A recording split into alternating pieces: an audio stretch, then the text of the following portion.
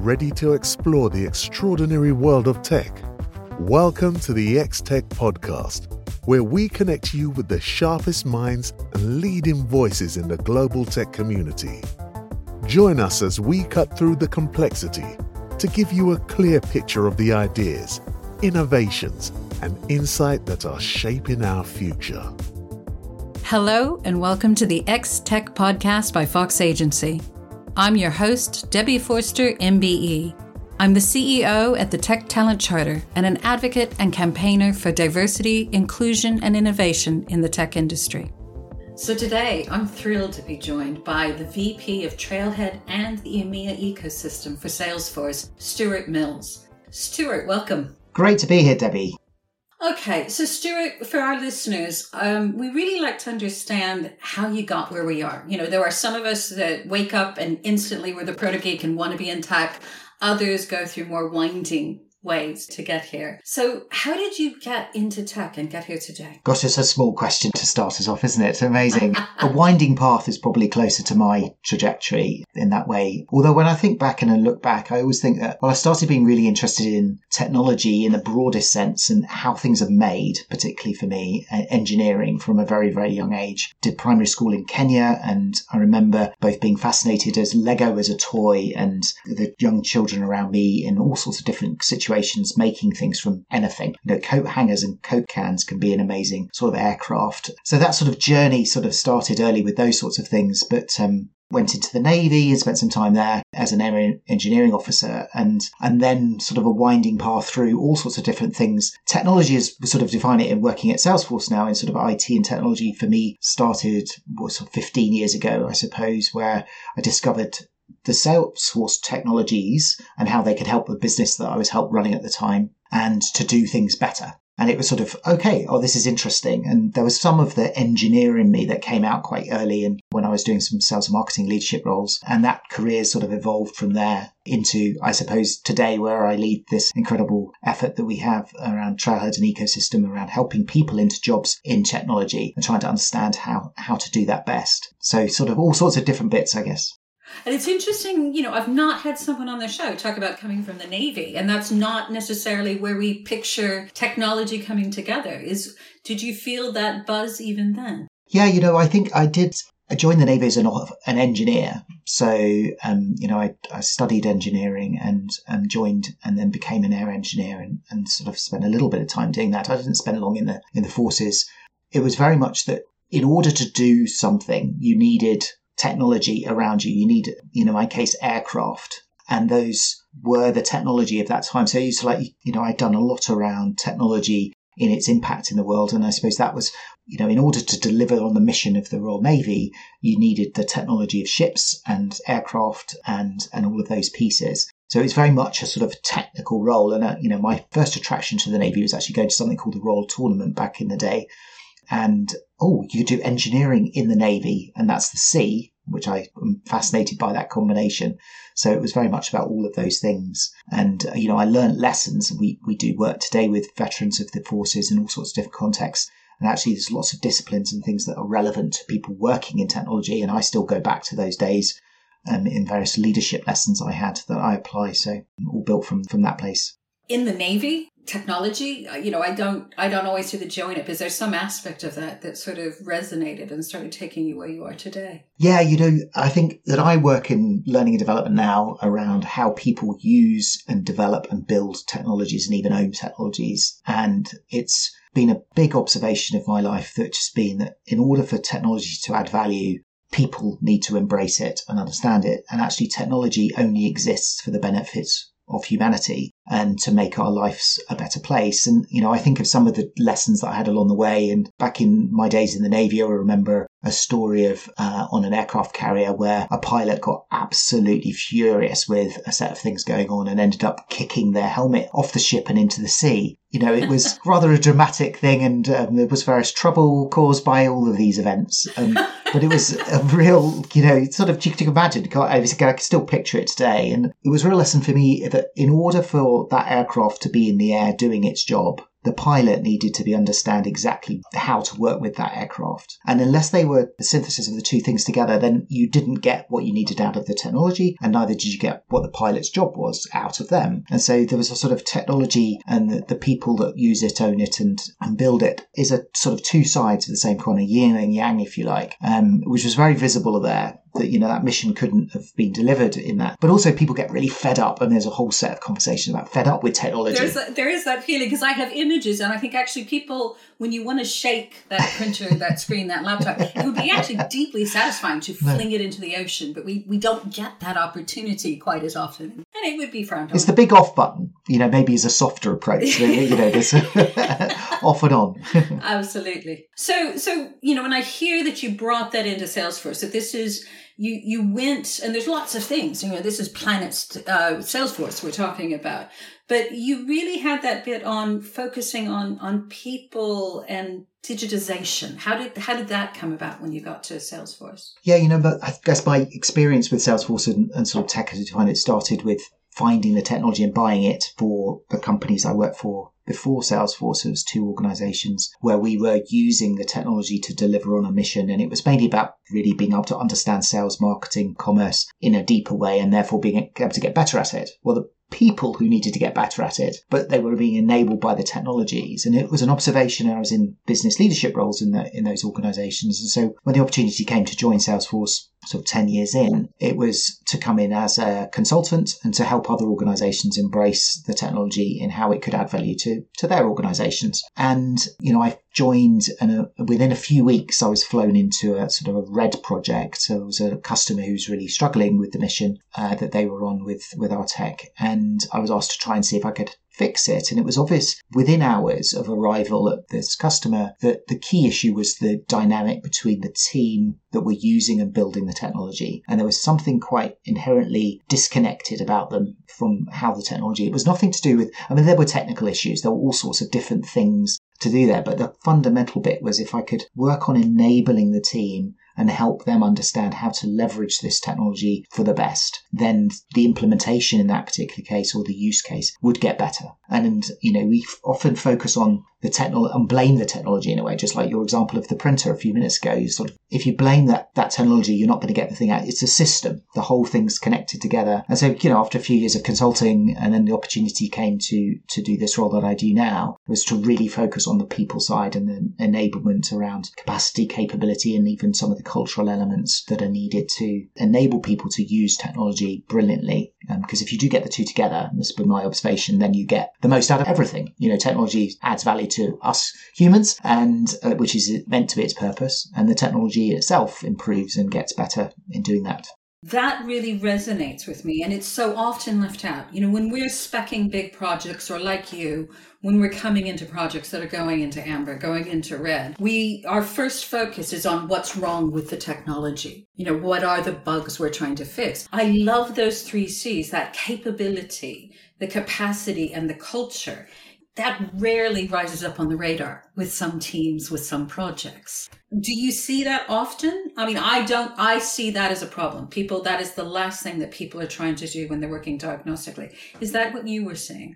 It's a differentiator. It's a problem, yes, absolutely, but it's a differentiator. If I observe the businesses who get it, who grab hold of this and go, right, and this is a lesson of leadership. If you are going to be a great leader, you are serving your teams and you are enabling them to have the capability, skills, development, the capacity. We all manage resources. And then you set a culture and a standard by which those people step into that space to deliver on something. So for me, it is a problem often ignored, and too many businesses are driven by numbers only and looking at very simple spreadsheet views of the world and not really getting into leading something. I've learned this in the Navy. You don't lead by numbers. You lead by inspiring sailors, in my case, to step forward and do the thing they can do. And that's where I see this. It's incredible how many organizations do ignore this. And there's lessons in that, sort of how do you lead change and how do you make change stick, if you like, is by embracing these sorts of conversations that we're having now. And I think that's huge, because when I have heard about these terrible projects going wrong, there are times when they will say, and people were the problem. But it's a very in-stopped way of talking about it, isn't it? people were the problem, as if that is an immutable thing. Just get rid of them or it's never going to be fixed. The way in which you're talking about unpacking that as a leadership issue and bringing it through creates a real growth mindset, isn't it, about changing? And if you can build it in one project, you'll reap the benefits in others. But that's not often what we ask of our tech leaders. It isn't, no. I mean, there's a bit of this, which is that you've got to be willing to learn and be iterative, which is critical in this. Is that, there's real comfort, I think, in simplicity. And you sort of, leaders will sort of say, I want to do this first and I want to see this result and then move on to there. The problem is that life is not simple and the world is getting more complicated, probably not less, right? So it's a bit of a naive point when you're managing a whole and complex programs, and digital transformation is sort of today's and the past 10, 20 years latest complexity is the thing that we're working ourselves through. It's always been true, though, complex projects don't often deliver the results that were predicted at the beginning. So we're sort of living in that. So you have to, and thinking through this as a system, yes, you buy a technology like Salesforce to solve for or deliver on the opportunity that you've got. Say, improvement of sales is your target or something like that. Okay, right, let me go buy Salesforce's technology. Well, you've got to think, well, how do you sell things today? You sell things by people being brilliant at sales and having customers who are brilliant buyers in a sort of bizarre way, but that's a truth that you see from sort of the Amazon world we live in, etc. today. So you've got this system of the things interacting together. So if you just said, okay, I'll plug this thing in and it'll do what I expect. There aren't that many things. So you've got to think of the whole system of change. So if you think of buying a technology, the way I think of that is you'll think about who's owning the technology, i.e. I bought it to improve sales. So they're the owners. Who's building it, who's actually going, I've got this thing, now I need to adapt it, to configure it into what I need for it. And then there's the use of the system, and you've got the users. So if you think of those three different roles and then the technology itself, then you've kind of got it all, and you can start to work out how do those things work together and how do you inspire people to sort of learn their way into something that's new, because that's the other dynamic. And I think that is key, isn't it? It's the understanding the people aspect and the impact we can have and the shift and changes. When we're talking about people, we're not talking about finite, permanent resource. We're talking about something we can shape and change and build and evolve as we go on. Absolutely. Absolutely. And you pick up at a good point in there, which is that the technologies of today are usable by people in ways that, the engineering of an aircraft to go back then, there was a lot of people involved. Not one individual could say, I built that aircraft. It was, there's a complexity to it to adapt it. Whereas today's technologies, you can buy Salesforce off the shelf. One person, spin it up in an hour, you'll be using it to do your business a bit better. And that's different, right? And so it brings people back into this in a way that perhaps aircraft feels like you don't necessarily need to understand each individual, if that makes sense.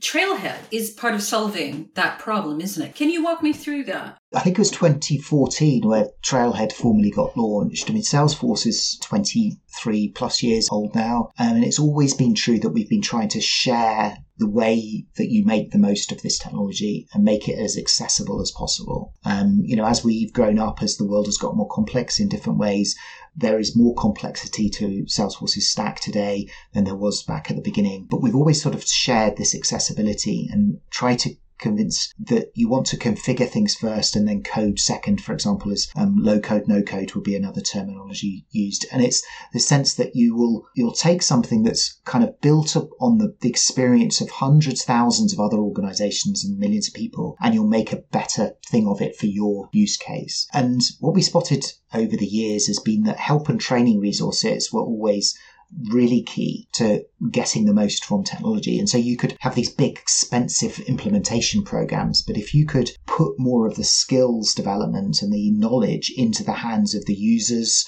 and those people who are administering the system, etc., then you would have a bedrock of skills, a foundation, if you like, that could make the projects you do just sing and just be incredible investments. And so Trailhead was sort of set up to say, let's democratize this access to knowledge for our systems. And we encourage, many other organizations to do the same, to say there's no cost, in fact, to you going to find information and be inspired by it. So Trailhead is a gamified learning platform. It's not just about finding data, but it's being inspired to kind of keep going and to make it accessible to sort of anybody who could kind of then do a bit better with their Salesforce technologies and actually digital technologies broadly. And because they can do a bit better, the projects, as I said a minute ago, are better. And so you're building this foundation.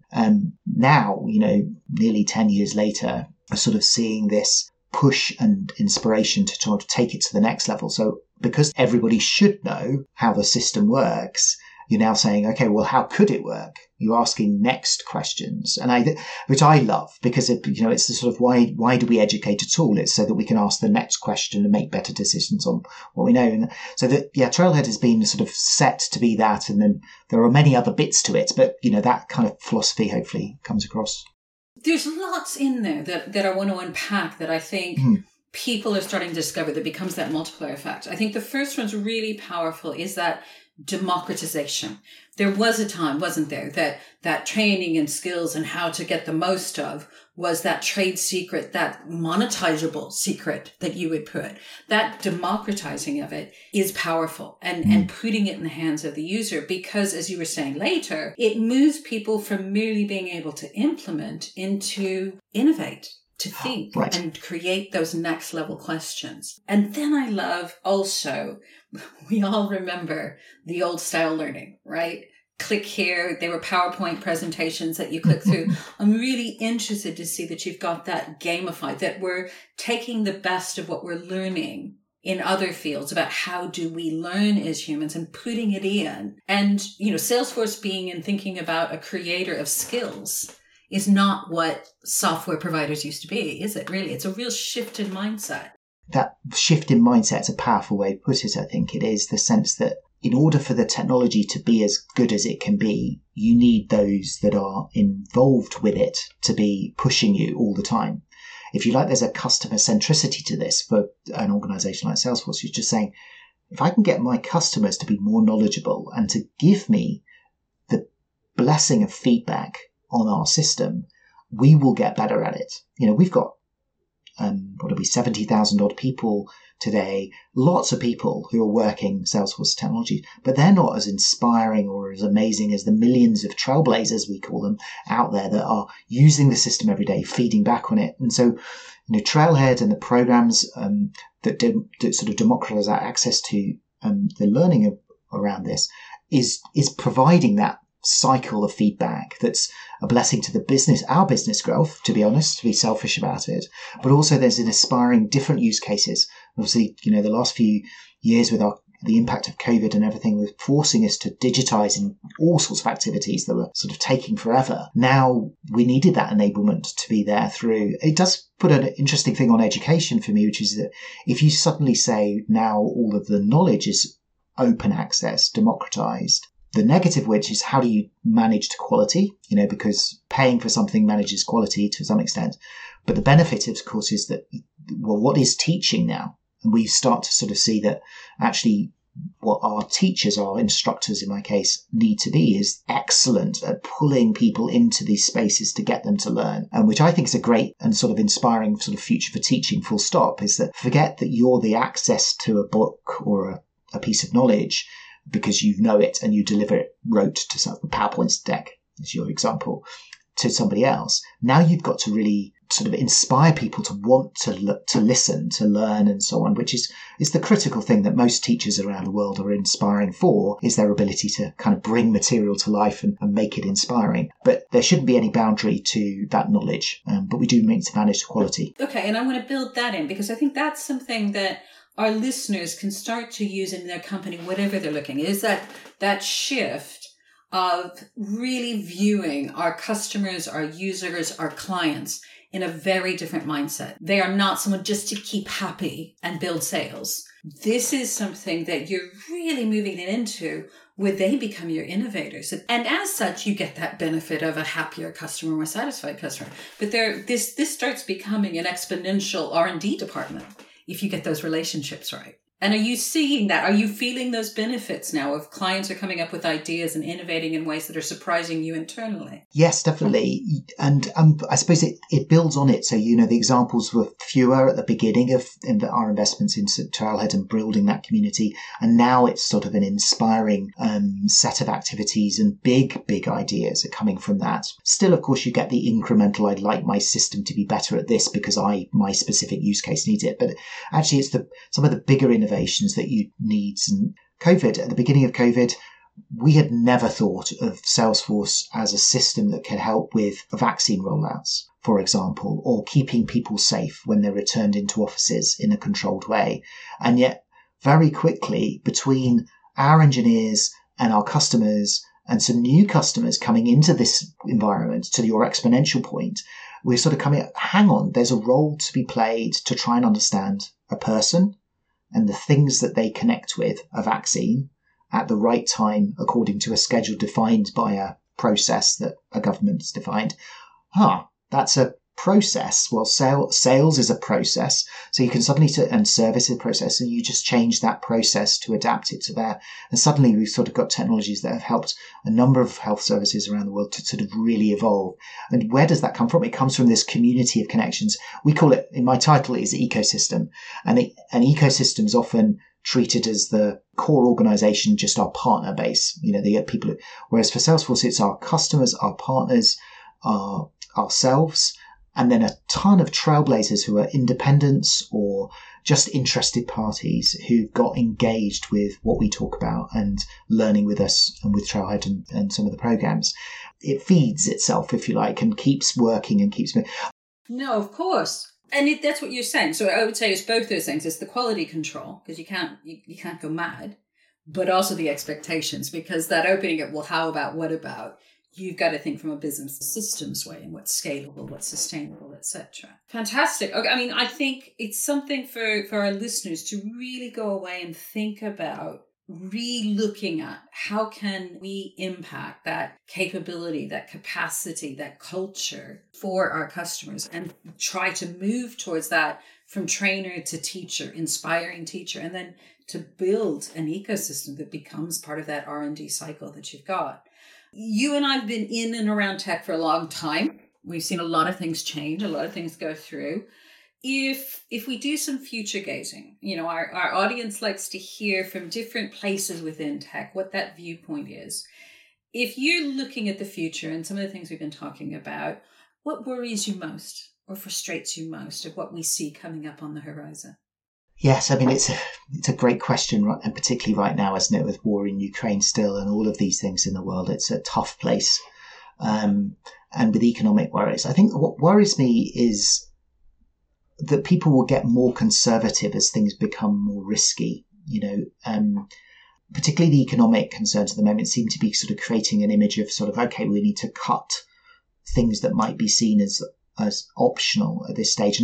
And training and development and people that we've been talking about is one of those things that often is easy to see on a spreadsheet and then you remove it. But for me, you just fundamentally put your business back years if that's where you're starting with these sorts of things. So that worries me, because actually we need to be braver in these sorts of environments. We need to be truer to our values and our purpose as organizations and as ecosystems, because the world will not get better if we're not.